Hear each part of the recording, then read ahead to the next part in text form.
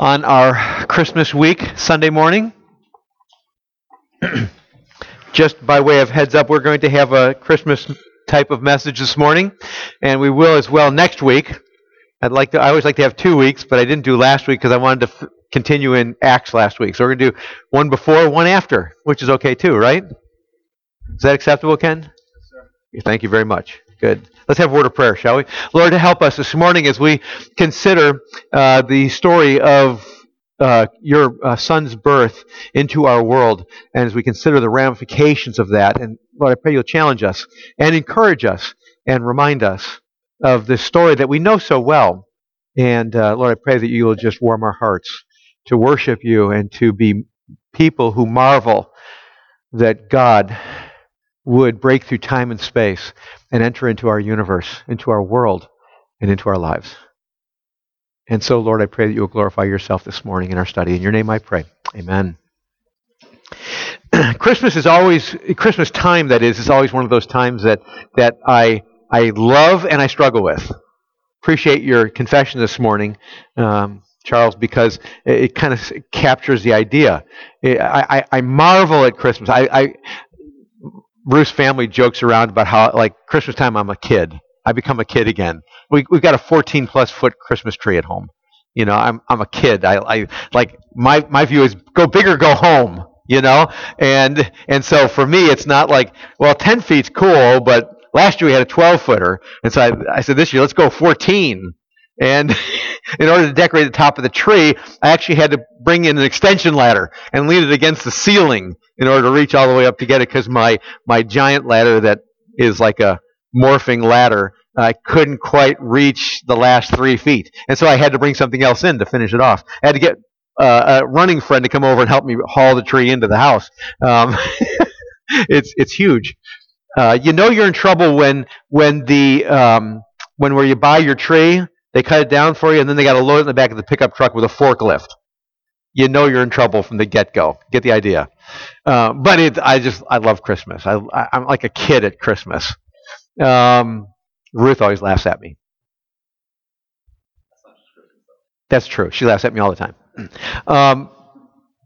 So on one level, it's the tradition of Christmas that I love. The lights, the family time, the presents, giving and receiving presents, in my case, hot apple cider spiced. The music of Christmas is great, isn't it? Unless you're trying to sing it corporately, then it's not as great. It's a challenge sometimes, because we only sing it once a year, right? And so it gets a little more challenging. They're not the easiest songs to sing, by the way, or play.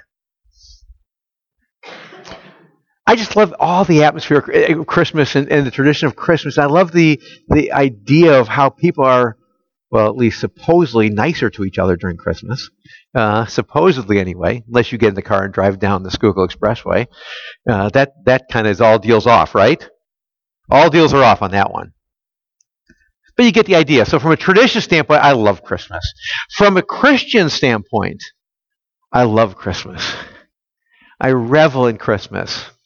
Because at the fullness of time, right, God sent his son because we were desperate people. I love Christmas for that picture of the Redeemer being born, because I'm a desperate man. I need a Redeemer. I need someone to deal with my sin. I need someone to rescue me. I'm dead in my trespasses and sins. I desperately need a Redeemer. I love that. I love the storyline of Christmas that doesn't end on the 26th or at midnight the 25th in our tradition. But it flows all the way through to Good Friday. And it flows all the way through, because the Christmas story flows all the way through to Easter. Does it not? It doesn't even end at Easter. Because it continues on to 40 days later, right? What happens 40 days later? Ascension. And then it doesn't even end there, does it? Because then it flows to where? It flows to Acts chapter 2, doesn't it? Right? The Christmas story flows to Acts chapter 2. Day of Pentecost. The Spirit coming with power. It changes everything, right? He changes everything. It doesn't even end at Acts chapter 2. Because I wasn't born yet. It continues on to my birth. and my rebirth, more importantly, doesn't it? And yours. But it doesn't even end there, does it? Because the Spirit doesn't come with power just for a moment. It comes with power and stays, right? I said it. That was a really bad statement. He comes with power and stays, right? And He remains. The Christmas story ultimately doesn't ever end, does it? Because one day He's going to return. And He's going to take those who are His children home to be with Him. And it doesn't even end then. Because the ramifications of the Christmas story echo all the way through into eternity, doesn't it? Because we will live with Him for eternity. What did He say? When I come back for you, I prepared a place for you, and I will return to do what? To take you to be with me. And so we'll be there together forever. The grand conclusion of the Christmas story is that. Redemption accomplished and fulfilled completely. Oh, for that day. But that's not the day we're at, is it? Right? That's not our day. It will be, but that's not our day. We're here. And that brings the sad part, doesn't it? I mean, it's sad on several levels. I mean, from a tradition standpoint, as much as I love the Christmas tradition, it's really kind of sad, isn't it? Last year, I gave you my heart. What happened? What happened? The very next day, what? You gave it away. How is that part of Christmas tradition? What in the world? But it is. In a sad kind of way. Right? In a horribly sad kind of way. Even Grandma got run over by a reindeer. Like, what in the world? But what a sad part of the storyline, isn't it? Why is it a sad part? Because Grandma got ran over by a reindeer? Is it the sad part because somebody gave their heart away to somebody and the next day it was all over?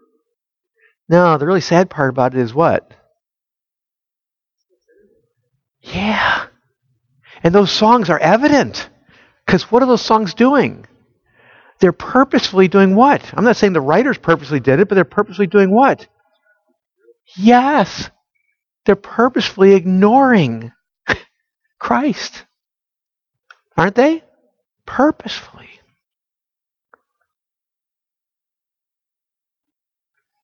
To the point where, well, I don't want to get into that. But my point is, it's from a tradition standpoint, I love the tradition of Christmas, but the tradition of Christmas is really schizophrenic, isn't it?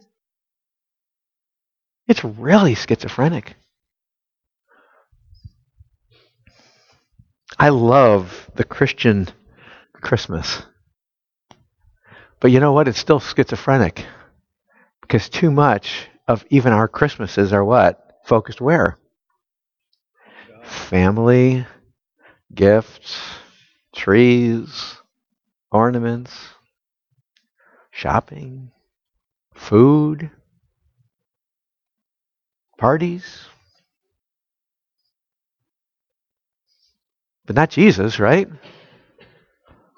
I mean, if I may say this, there's almost no more obvious way of seeing that Revelation 3:20 picture than Christmas time. Remember the Revelation 3:20? Behold, I stand at the door and knock. If anybody opens the door, I will come into him and sup with him and he with me. You've heard me talk about that before. That's not referencing salvation. That's referencing the church. The problem is the church of Laodicea is gathering together to worship, but they're not worshiping him. They've forgotten about him. There's almost no more clear picture of that than what is too often the case with Christians and Christmas. There's a grotesque disconnect too often between the birth of Jesus. Remove the word Christmas for a second, if you would. The birth of Jesus, the Redeemer, Messiah, Emmanuel, which we've been singing about this morning. And what actually functionally happens. It's almost like the Church of Laodicea at Christmas time. Does that make sense a little bit? So I find as I think about Christmas, I love it and I get frustrated. Not just what I see out there, what I see here. Does that make sense? What I see right here as well. When I look at the scriptures, though, it is interesting. It's found there too. You realize that? Like, woo! The Redeemer. And then all the weird stuff. Right? I mean, you can see it real clearly. You have Luke chapter 2. In fact, you could turn there if you want to. We're going to look at several different passages this morning.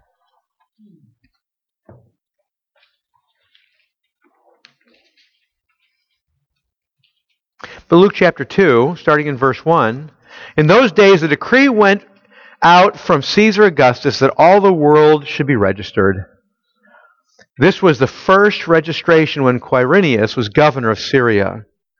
And all went to be registered, each to his own town. And Joseph also went up from Galilee, from the town of Nazareth to Judea, to the city of David, which is called Bethlehem, because he was of the house and lineage of David, to be registered with Mary, his betrothed, who was with child. And while they were there, the time came for her to give birth. And she gave birth to her firstborn son, and wrapped him in swaddling cloths, and laid him in a manger, because there was no place for them in the inn. Verse 8, and in the same region there were shepherds out in the field, keeping watch over their flock by night. And an angel of the Lord appeared to them, and the glory of the Lord shone around them, and they were filled with great fear. And the angel said to them, fear not, for behold, I bring you good news of great joy, which will be for all the people. For unto you is born this day in the city of David a Savior, who is Christ the Lord. And this will be a sign for you. You will find a baby wrapped in swaddling cloths, lying in a manger. And suddenly there was with the angels a multitude of the heavenly host, praising God and saying, glory to God in the highest, and on earth peace among those with whom he is pleased. And there's the statement. You find what here? You find fear. In their case, rightfully so, because as we talked about before, God had promised to go silent, and he did, because they didn't repent. And so if God's going to appear, people still aren't changed, they aren't repentant, and so the result is, if God's going to appear, if angels are going to appear, if angelic beings are going to appear to someone, it's going to produce fear. And the angels, quite to the contrary, say, don't worry about it, don't fear. Instead, I bring to you, the angel says, I bring to you good news of what? Great joy, which shall be for all the people. Why? Because Jesus is born, correct? Because the Messiah has been born in the city of David. Great joy. And the idea is, there's nothing more worthy of joyful praise than this. Right? Isn't that the idea? In other words, the angel is saying to the shepherds, this should bring you and anyone else who realizes it to the heights of joy, to the Himalayas of joy. Does that make sense? It should bring you to the greatest of all joys, because why? Because in realizing that the Redeemer has been born, all that you fear will be what? Will be dealt with and destroyed and wiped away. All that you fear will be removed. Great joy. That's what he said. But you remember what John 1 says? He came unto his own, and what? His own didn't receive him. You know what that's called? Schizophrenia. Isn't it?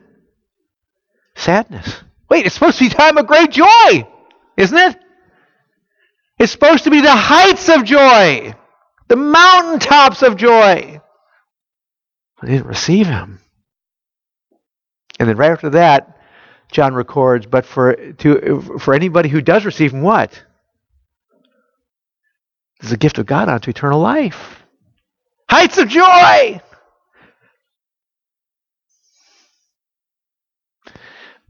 But yet we're still living in here, this place called earth, right? And we're still living with sinful hearts, aren't we? Aren't we? And our world is still full of sin, isn't it? And it's full of people who still hate Jesus. Isn't it? We've got millions and millions, billions, I would argue, billions of people who are just like Saul Light. Before he got saved, like Saul Light. They're like him, but they're just not. They don't have the power or the aggressiveness he has. They hate him just as much, and they're after what Christ is all about to destroy it, aren't they? Aren't they? It's everywhere, isn't it? That's why the scriptures describe unsaved people as the enemies of God. Because they're the enemy, they're the haters of what Christ stands for.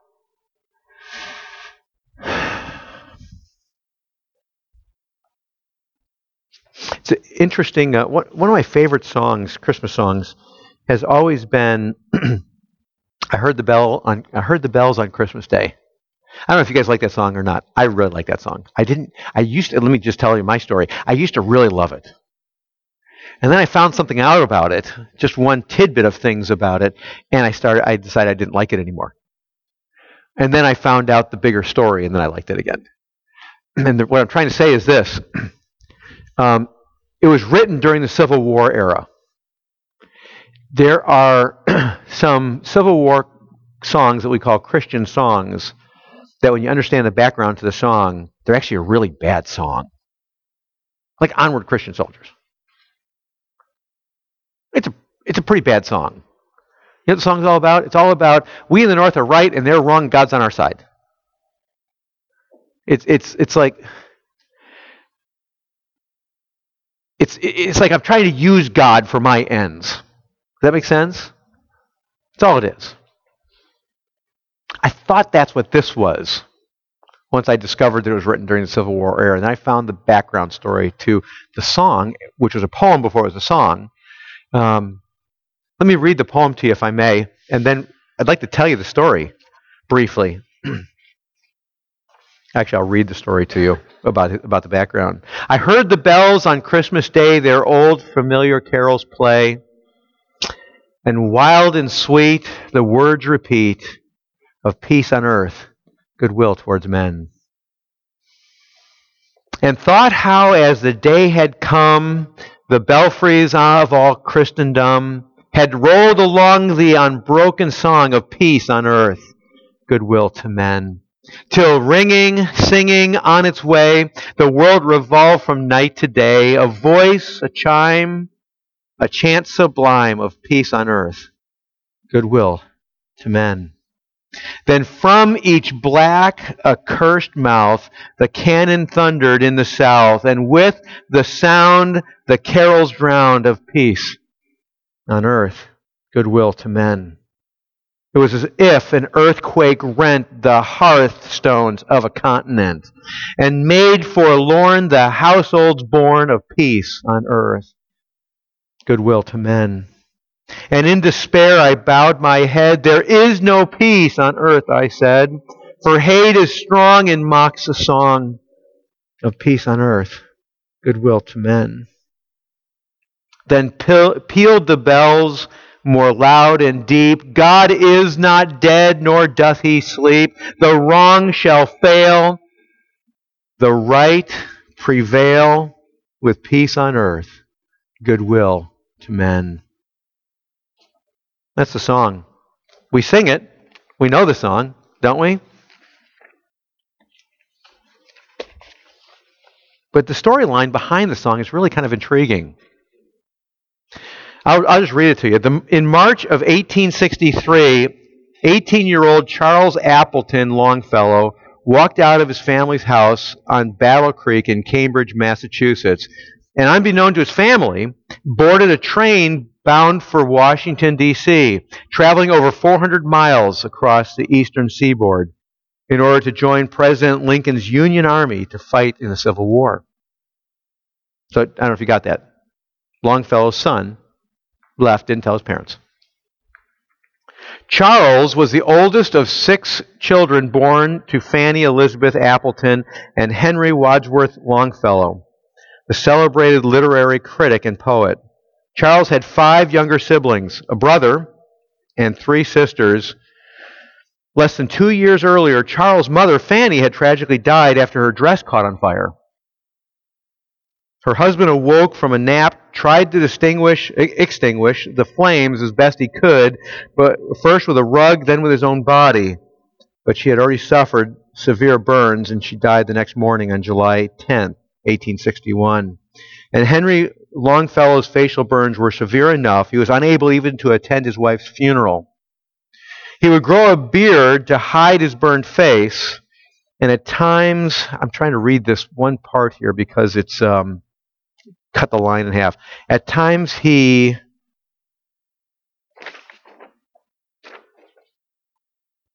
feared that he would be sent to an asylum on account of his grief. When Charlie, as he was called, arrived in Washington, D.C., he sought to enlist as a private with the 1st Massachusetts Artillery. Captain W.H. McCartney, commander of Battery A, wrote to Henry Wadsworth Longfellow for written permission to Charlie to become a soldier. HWL, as his son referred to him, granted the permission. Longfellow later wrote to his friends Charles Sumner, senator from Massachusetts, John Andrews, governor of Massachusetts, and Edward Dalton, medical inspector of the 6th Army Corps, to lobby for his son to become an officer. But Charlie had already impressed his fellow soldiers and superiors with his skills, and on March 27, 1863, he was commissioned as a 2nd lieutenant in the 1st Massachusetts Cavalry, assigned to Company G. After participating on the fringe of the Battle of Chancellorsville in Virginia, April 30th through May 6th, Charlie fell ill with typhoid fever, was sent home to recover. He rejoined his unit on August 15th of 63, having missed the Battle of Gettysburg in July 1 through 3 of that year. While dining at home on December 1st, 1863, Henry Wadsworth Longfellow received a telegram that his son had been severely wounded 4 days earlier. On November 27th, 1863, while involved in a skirmish during a battle of the Mine Run campaign, Charlie was shot through the left shoulder with a bullet exiting under his right shoulder blade. If it had traveled across his back, skimmed his spine, Charlie avoided paralysis by less than an inch. He was carried into New Hope Church in Orange County, Virginia, and then transported to Rapidan River. Charlie's father and younger brother immediately set out for Washington, D.C., arriving on December 3rd. Charlie arrived by train on December 5th. Henry Wadsworth Longfellow was alarmed when informed by the Army surgeon that his son's wound was very serious and that paralysis might ensue. 3 surgeons gave a more favorable report that evening, suggesting recovery would require him to be long in healing, at least 6 months. On Christmas Day, 1863, Longfellow, a 57-year-old widowed father of 6 children, the oldest of which had been nearly paralyzed as his country fought a war against itself, wrote a poem seeking to capture the dynamic and dissonance of his own heart in the world and the world that he observed around him. He heard the bells that Christmas Day and singing of peace on earth, but he observed the world of injustice and violence that seemed to mock the truthfulness of this optimistic outlook. The theme of listening reoccurred throughout the poem, eventually leading to a settledness of confident hope even in the midst of bleak despair.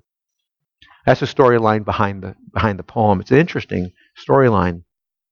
Because what is Longfellow really describing as he's dealing with his son, potentially paralyzed? Grief everywhere. Scarred face, lost wife. And he is down in Washington, D.C. on Christmas morning, and there seems to be joy everywhere. The bells are pealing. People are going to church and they're singing Christmas carols and they're talking about Christmas. And he knows down south they're doing the exact same thing, right? And he looks at it and says, wait a second. Wait a second.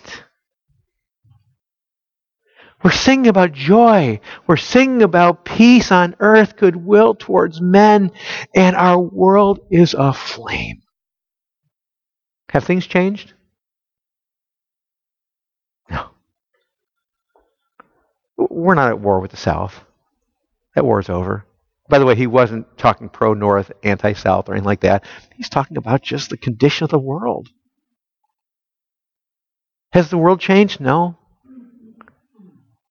Are people at war with one another? My goodness. Officially, yes. Unofficially, it's everywhere, isn't it? I mean, nobody gets along, it seems like, anymore. Right? It's incredible. Whether it's politics or other things, we're separated from one another. And my goodness, one of the biggest things on Facebook right now is these posts that are trying to describe how you can be with your family and not have a war. Like, what in the world? Gets back to what we're talking about with regard to Christmas. Tradition as well as Christian. I find myself joyful, excited, and at the same time, what? Really sad. Horrified. And not just what I see out there, but I see here. And then I hear this song. In deep despair, I bow my head. There is no peace on earth. I said, for hate is strong, and mocked the song. The peace on earth, goodwill toward men. How do we deal with that? A couple of things I would say.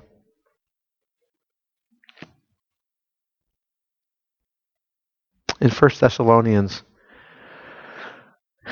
Paul writes, but we do not want you to be uninformed, brothers, about those who are asleep. He first of all starts by talking about those who are asleep. That is, they've died. That you do not grieve as others who have no hope.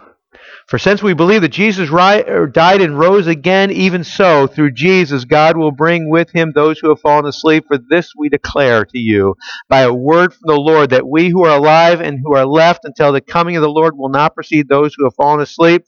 For the Lord himself will descend from heaven with a cry of command and the voice of the archangel and with the sound of the trumpet of God.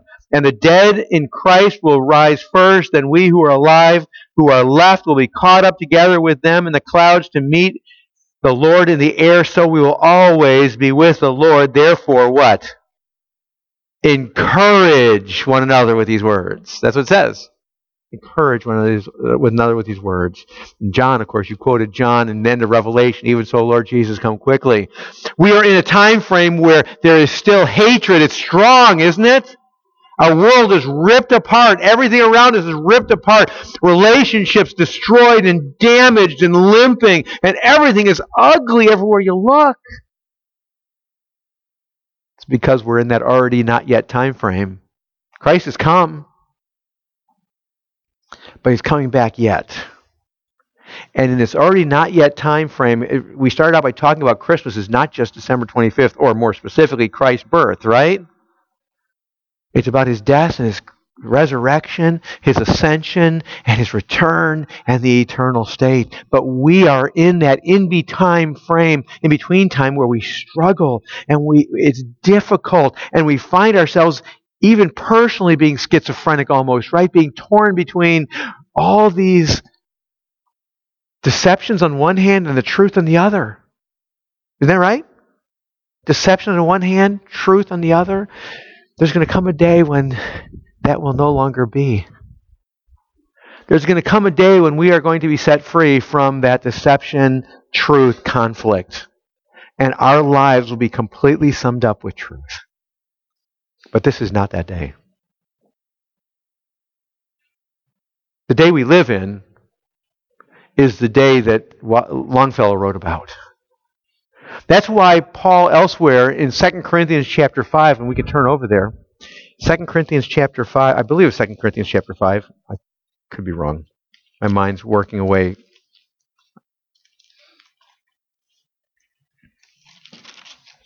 No, I know it's not 2 Corinthians chapter 5, but it's a passage I want to look at.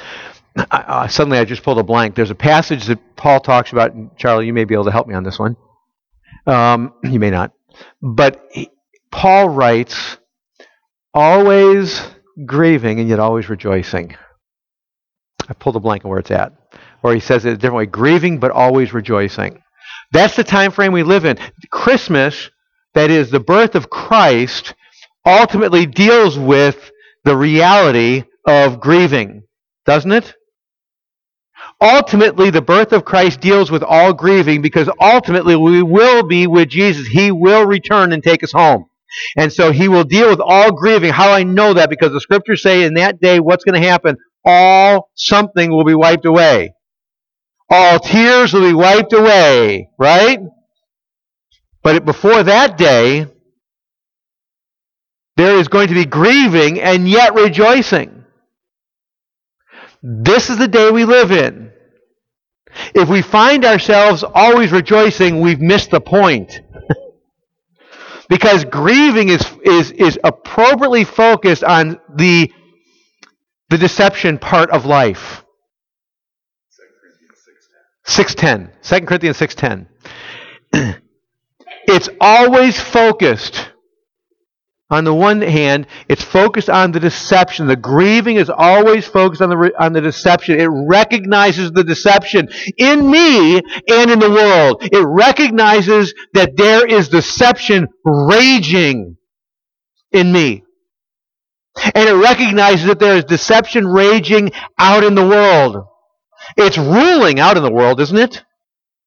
But it's raging in me. But there's a war going on. And so I rejoice. But the deception, or the grieving is firstly because of that, because of the deception. But I would also argue the grieving is also related to something else.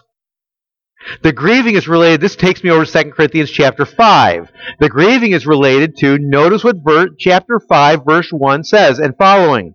For we know that if the tent that is our earthly home is destroyed, we have a building from God, a house not made with hands, eternal in the heavens. For in this tent we what?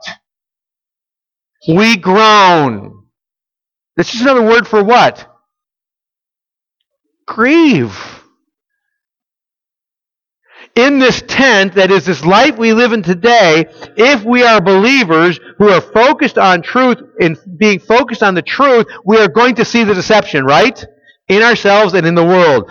And in this tent, we groan. Why? Because we are longing to put on our what?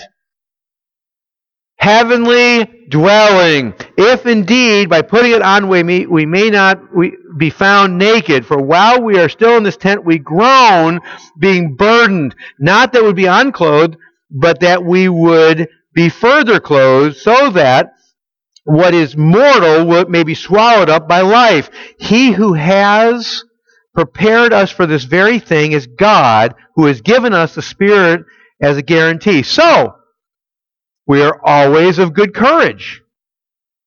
Wait a second, he just said we groan. Always of good courage. Just another way of saying grieving and rejoicing. So, which he says in the next chapter. So we are always of good courage, knowing that while we are at home in the body, we are away from the Lord, for we walk by faith, not by sight.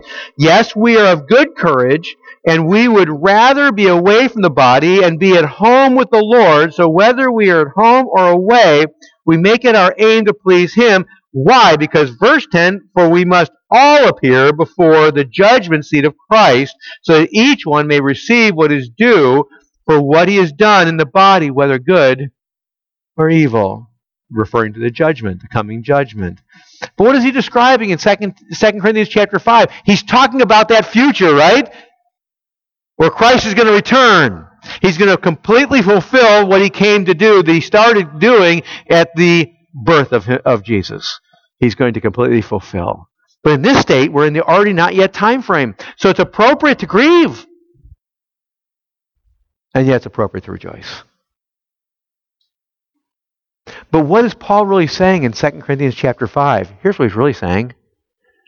He's saying, although it's and chapter 6, although it's appropriate to grieve, and it's appropriate to rejoice, it's right to do both. The emphasis in both 5 and 6 is on which? Grieving or groaning or rejoicing? Which is it? It's rejoicing. It's rejoicing. It's looking forward. We are always of good courage. Why? Because the focus is upon Christ who is coming. I'm going to add what Lois and Ken both said together. I'm going to merge both of you together. You said Christ, and you said what's coming. I'm going to merge together. The focus is on Christ coming. Isn't it? The focus is on Christ coming. Or to put it a different way, being with Christ. And that's exactly where Longfellow went. Isn't it? Did you hear the last line? I'm going to read the part again. And in despair I bowed my head. There is no peace on earth, I said, for hate is strong and mocks the song of peace on earth, goodwill to men. And then there's this pregnant pause. In 1863, as Longfellow is standing in the middle of Washington, D.C. in the morning of Christmas, and the bells in all the churches are pealing away about peace on earth, goodwill toward men.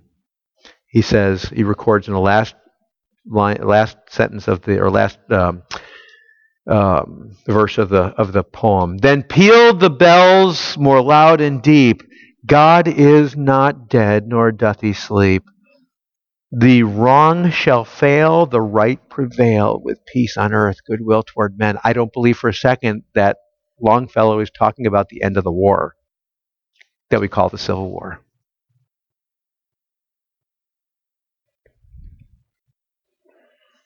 He's talking about the conclusion of the war. He's talking about the conclusion of the war with an already defeated foe. Satan was defeated at the crucifixion, was he not? He was absolutely defeated, and sin was defeated, and death was defeated. But yet, Satan is still having some way, isn't he? Sin is still prevalent in our world. Sin still rages in our lives, does it not? Oh, but for Longfellow, God is not dead, nor doth he sleep. And isn't that what Matthew 28 says? All power, all authority has been given unto me. The wrong shall fail, and the right shall prevail. And the right is Christ. The wrong is the evil kingdom, Satan's kingdom. That's why in 2 Corinthians chapter 5, at the end of 10, Paul says, for we must all appear before the judgment seat of Christ. All wrongs will be righted. Wrong will fail, and right will prevail. And then from there on, peace on earth, goodwill toward men. Because when you do understand, when the angels spoke to the shepherds outside of Bethlehem and made their declarations, those declarations were actually absolutely condemning to the shepherds. Because the text says at the end of the declaration by the angels, it talks about it's toward people with whom God is pleased. And there was no one that God was pleased with. No one that the Father was pleased with. Which is why Christ came as a baby. And when His work on the cross is applied by the Spirit to our lives, peace on earth, goodwill toward men. Now we have peace with God, do we not? Why? because of what Christ accomplished and has been applied to our lives. Right? His work has been applied, and it's effective. Redemption accomplished, redemption applied. But again, we live in this already not yet time frame. And so the picture of Christmas, the storyline of Christmas must, for us who are believers, be centered on something really gigantic. And the thing that it must be centered upon is that day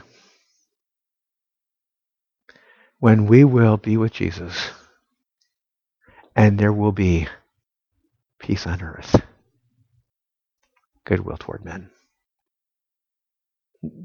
That day is today, right? For us, if we're believers. But not like it will be.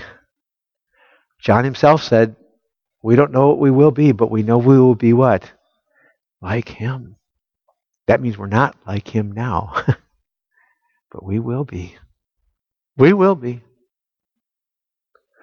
And when we will be, and when judgment takes place, the ultimate and final judgment takes place, the reality is, in the new heaven and new earth, you know what we're going to find? Peace on earth. Peace on earth. The thing that we cannot comprehend today. Peace on earth. Goodwill toward men. That's not man to man. That's God to man. Man to God. In that day, peace on earth, goodwill toward men will be universal. Oh, what a day. I will be set free from all of my schizophrenia. You will be set free from all your schizophrenia. I use that term not psychologically, I'm talking about the picture between our sin and our deceptions and the reality of Christ. And that day we will see Christ as he is. Today we see through a glass dimly. Isn't that what the scriptures say? 1 Corinthians 13. But in that day, we will see clearly as we are seen. Oh, what a day of rejoicing that will be. You know what we should be doing during Christmas season? And not just during Christmas season, but the rest of our lives? Living that reality. Because it's promised. Isn't it? It's promised. See, we can live in our reality we have today. We can. We can live in this reality and continue to live this schizophrenic life, deception on this side and Christ on the other side, and never go to war against that problem for the glory of God by the power of the Holy Spirit. We can do that. No joy. Certainly not the Himalayas of joy. Maybe the Poconos occasionally. No Himalayas of joy. It's faux joy. That's all it is. Because ultimately, when we allow deception to remain, you know what we find? Inevitably, the deception does what? It takes over. Doesn't it? It absolutely takes over, friends.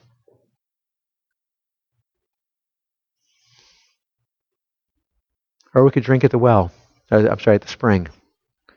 And keep drinking at the spring. Or we could eat the bread of life and keep eating the bread of life. See, the deception part is that Old Testament digging cisterns that can hold no water. That's what it is. Digging cisterns that can hold no water. And I just keep on digging them and digging them and digging them. You know, Christ came to set us free. And when he sets us free completely. When he came to bring life and to bring it abundantly. Did he not? Oh, what a joyous thing it is to be reminded of Christ's birth.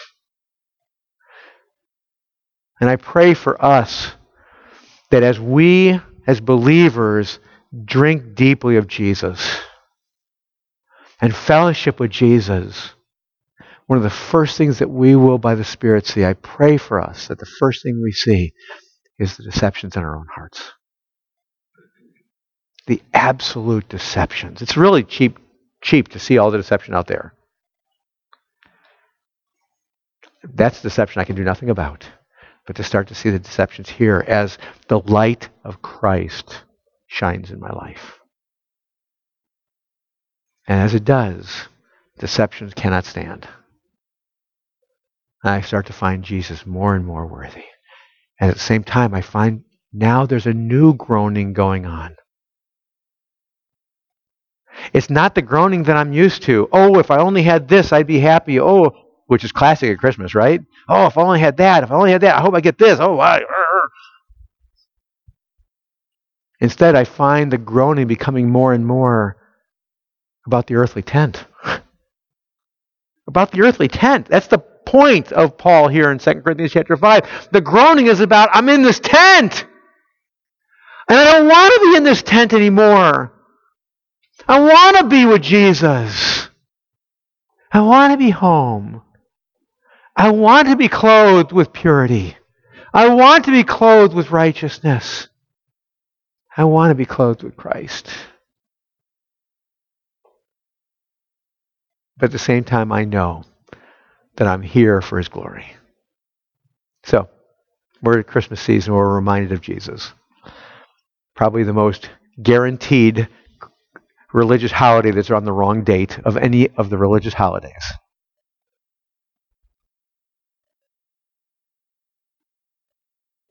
Let us this Christmas season remember rejoicing, grieving.